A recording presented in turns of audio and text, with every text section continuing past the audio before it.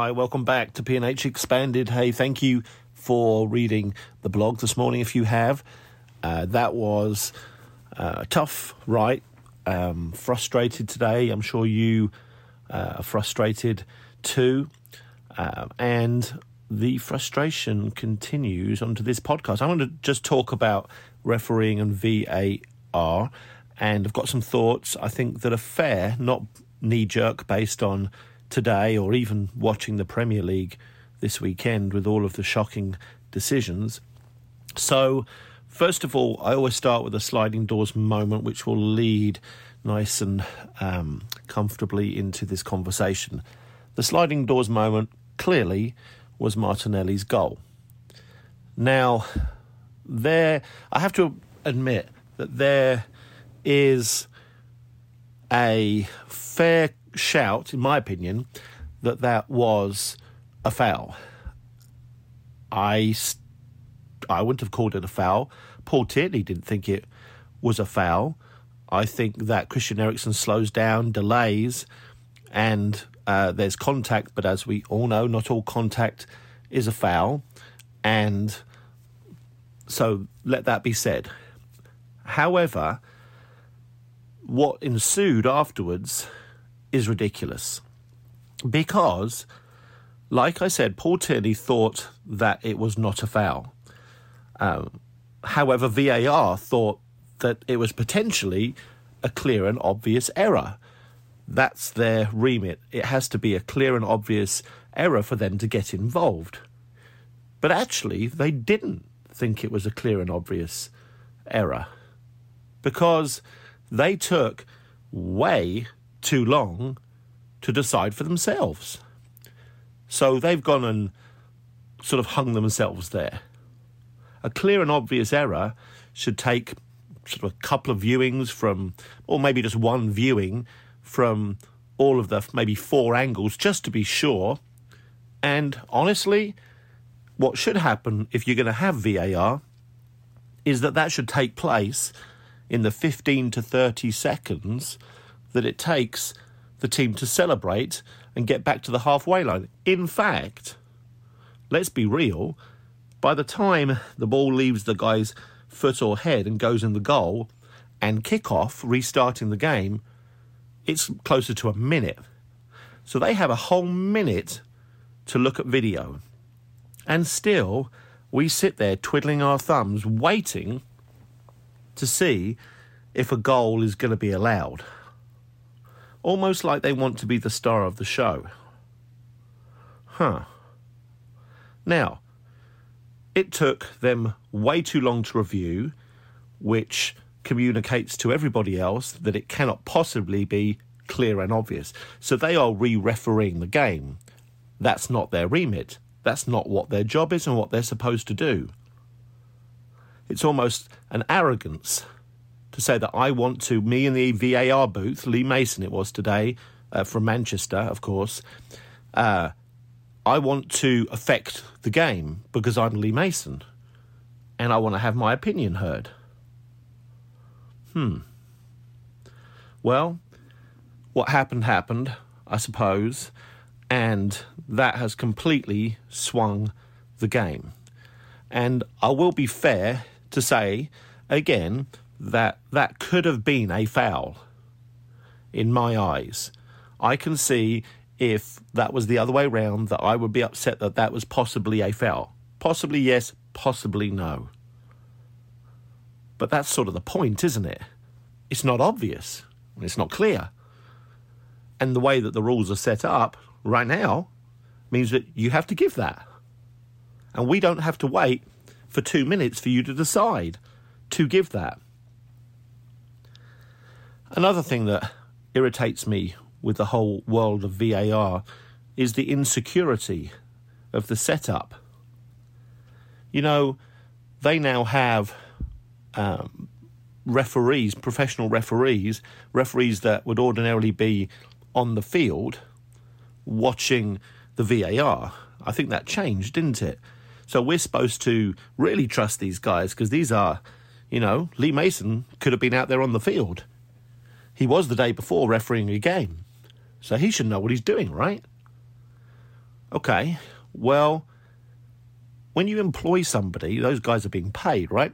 When you employ somebody to say, hey, I need you to go do the VAR today, this is where you go and that's what you do, and, oh, by the way, we don't trust you.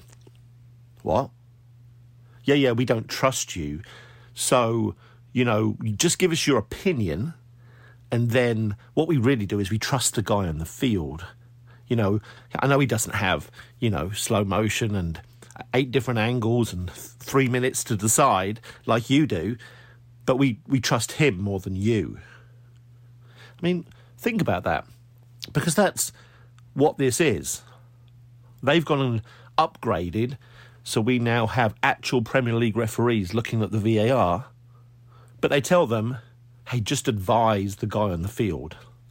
And now he's going to waste more of our time, and because we're all very insecure about the perception, we're going to say, hey, just tell him to come look at it. Because then everybody will sort of fall for that. And they'll think that, the referee's really in charge. And, of course, he jogs over there and the whole world knows it's going to be changed, because I haven't seen the referee jog over to the screen this season, or even, I don't think, last season, and say, no, I disagree. It's a political thing. So the VAR guy is not allowed to do their job. And when they set this up initially, and it was about to come in, I thought, well, that could be good, because I assumed, because of the modern world that I live in, I have a cell phone and a laptop and an iPad. Things happen quite quickly, and people can make very quick decisions, and the internet moves so quickly, and, I can find things out, and in fact, I can make a decision sitting on my couch in Talbot, Tennessee, as to whether a foul is a foul quicker than they can. So should maybe I be in charge? Because I can. And I don't care if that sounds arrogant. I can.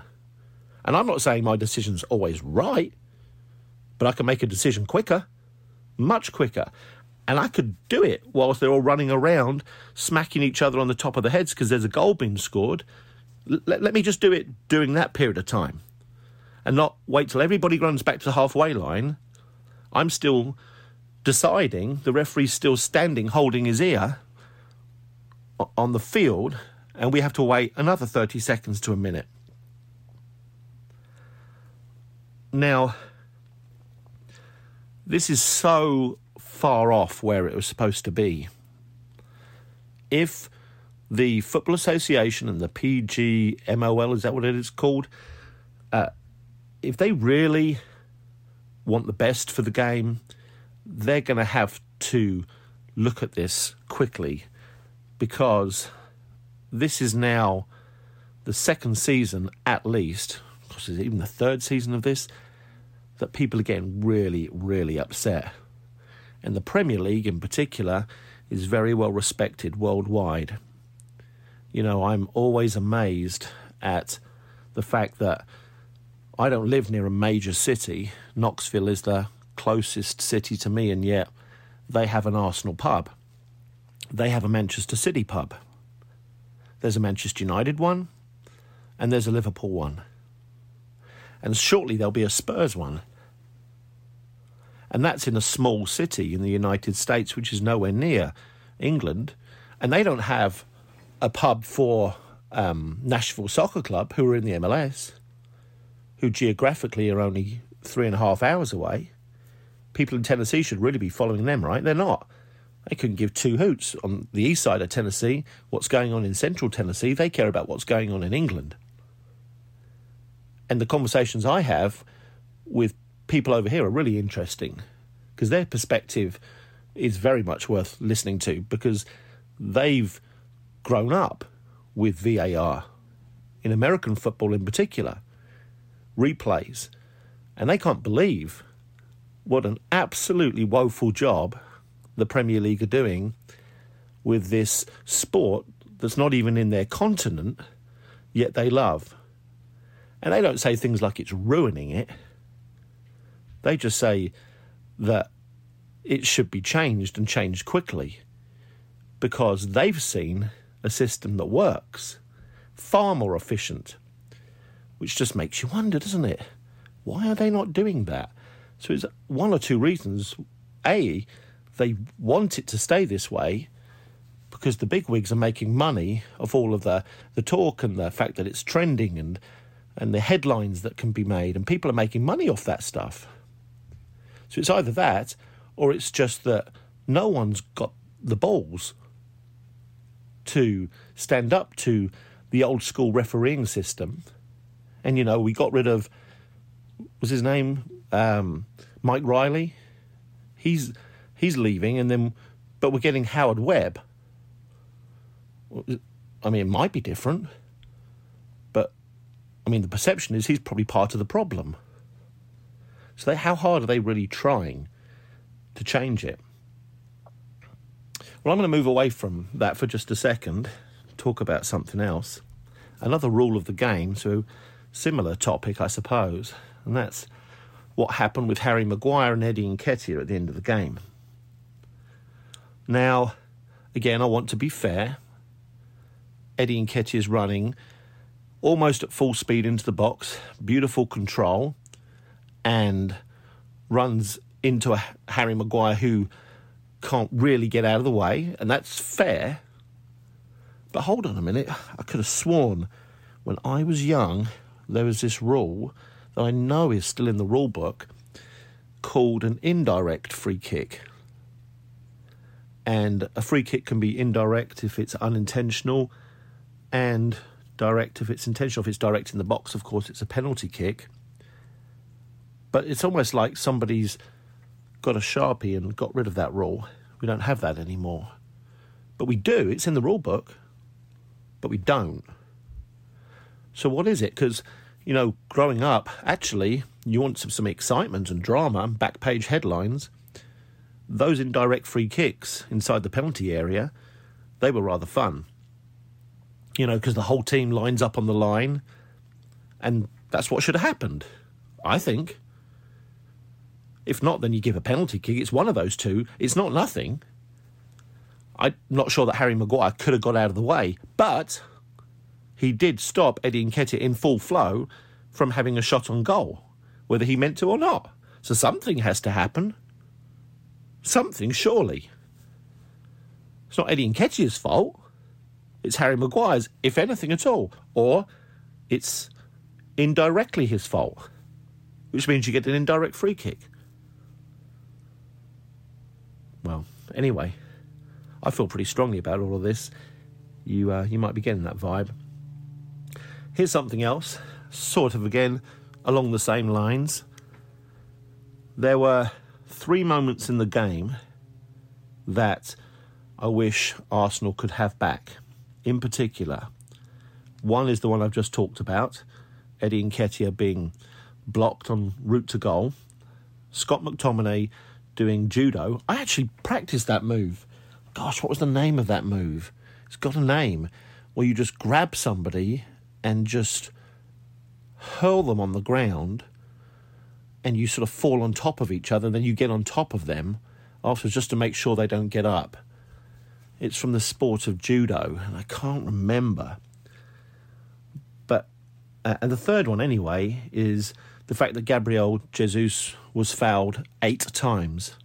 8 times during that game, and there wasn't a yellow card at any point for anybody. Interesting. Well, my general thought around those 3 is Mikel Arteta has to get the team to understand how they can influence the decision of the referee. Not unfairly, but just like everybody else does. Let's take the second one. Scott McTominay doing his judo move. Well, I looked at that and I thought to myself after the rewatch that that's the kind of thing that happens on a football pitch that normally can incite a big ruckus, a crowd of people pushing and shoving. And because these referees always fall for the drama, you know, we've got Granit Xhaka who has the collapsible legs like that little toy. You know that little toy you press the bottom and the legs collapse? And they always fall for any kind of drama. You're far more likely to get the call if you roll around or scream or throw your left hand in the air as if you need treatment instantly. Always. Well, we didn't do that.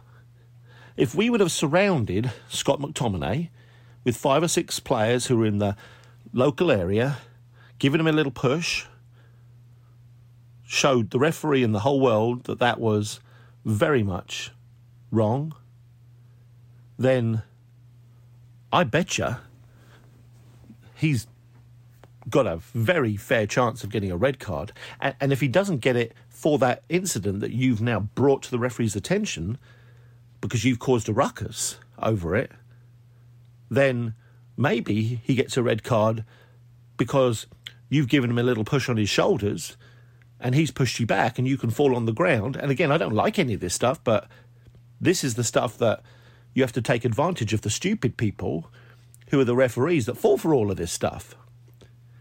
As soon as you introduce acting, you give them a reason to go to VAR, go to the screen, all these stupid things.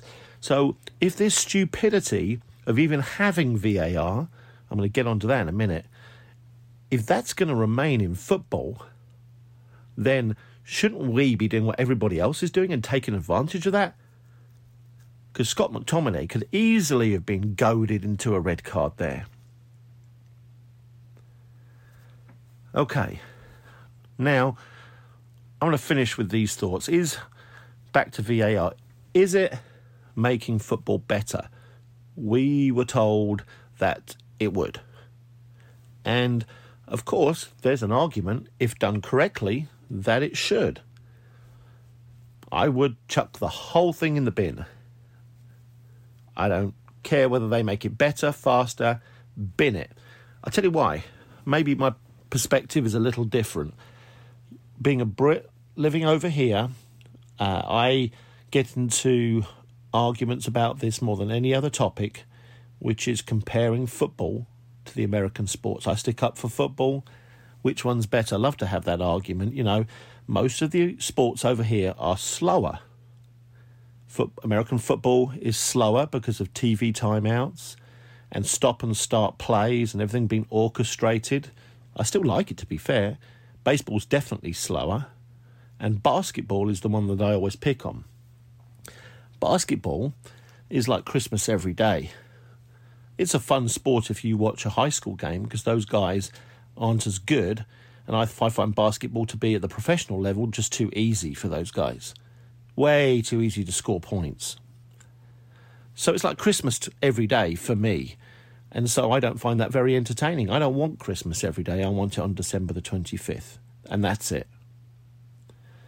Now, my argument is that football is like Christmas once a year. And there's all this emotion. And whether you're at the game or on the couch or in the pub, there's so much emotion. And then it wells up in you and it expands and your brain starts burning, and then all of a sudden there's this release of energy when the ball goes in the back of the net, and that may well be, as we all know, the only time in the whole spectacle that happens. And as a fan, you know that. So you let it all out. Oh, no, hold on, you don't. Don't do that anymore, right? We're not allowed to do that because we feel stupid to do that because there's this thing called VAR, which makes us hold back. So we sort of celebrate, or we go crazy, then we stop and wonder, should I wait for a second? Should I wait for that man in that room who's not respected by that man on the field, and then he's got to jog over there? So, at least for me, my argument that football is a better sport because it's Christmas once a year, and then this being so irritating, having people say to me, well, it's sort of like, you go down for Christmas, about to open the presents, and then your mum says you've got to brush your teeth and clean your room before she's got to go back upstairs. And she sort of ruins Christmas when she does that. My mum did that, by the way. And so I know that. And that's what's going on with football. This glorious sport, most popular team sport in the world, always has been, probably always will be, unless they ruin it.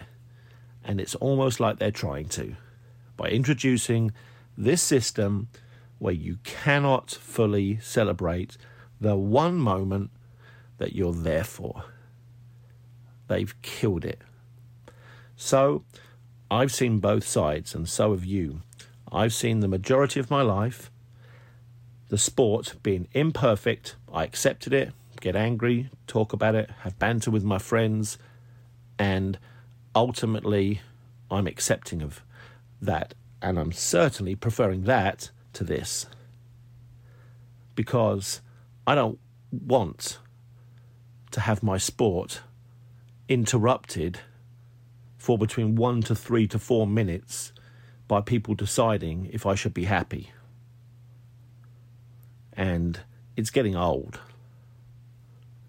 And something has to happen, because I don't know if I'm articulating your thoughts, but I'm darn sure I'm not the only football supporter on the planet that pauses after every goal for every team that I'm watching on that day, wondering if I should really celebrate. And boy, oh boy, as frustrated as I am about what happened to Martinelli today, I really felt for McAllister from Brighton.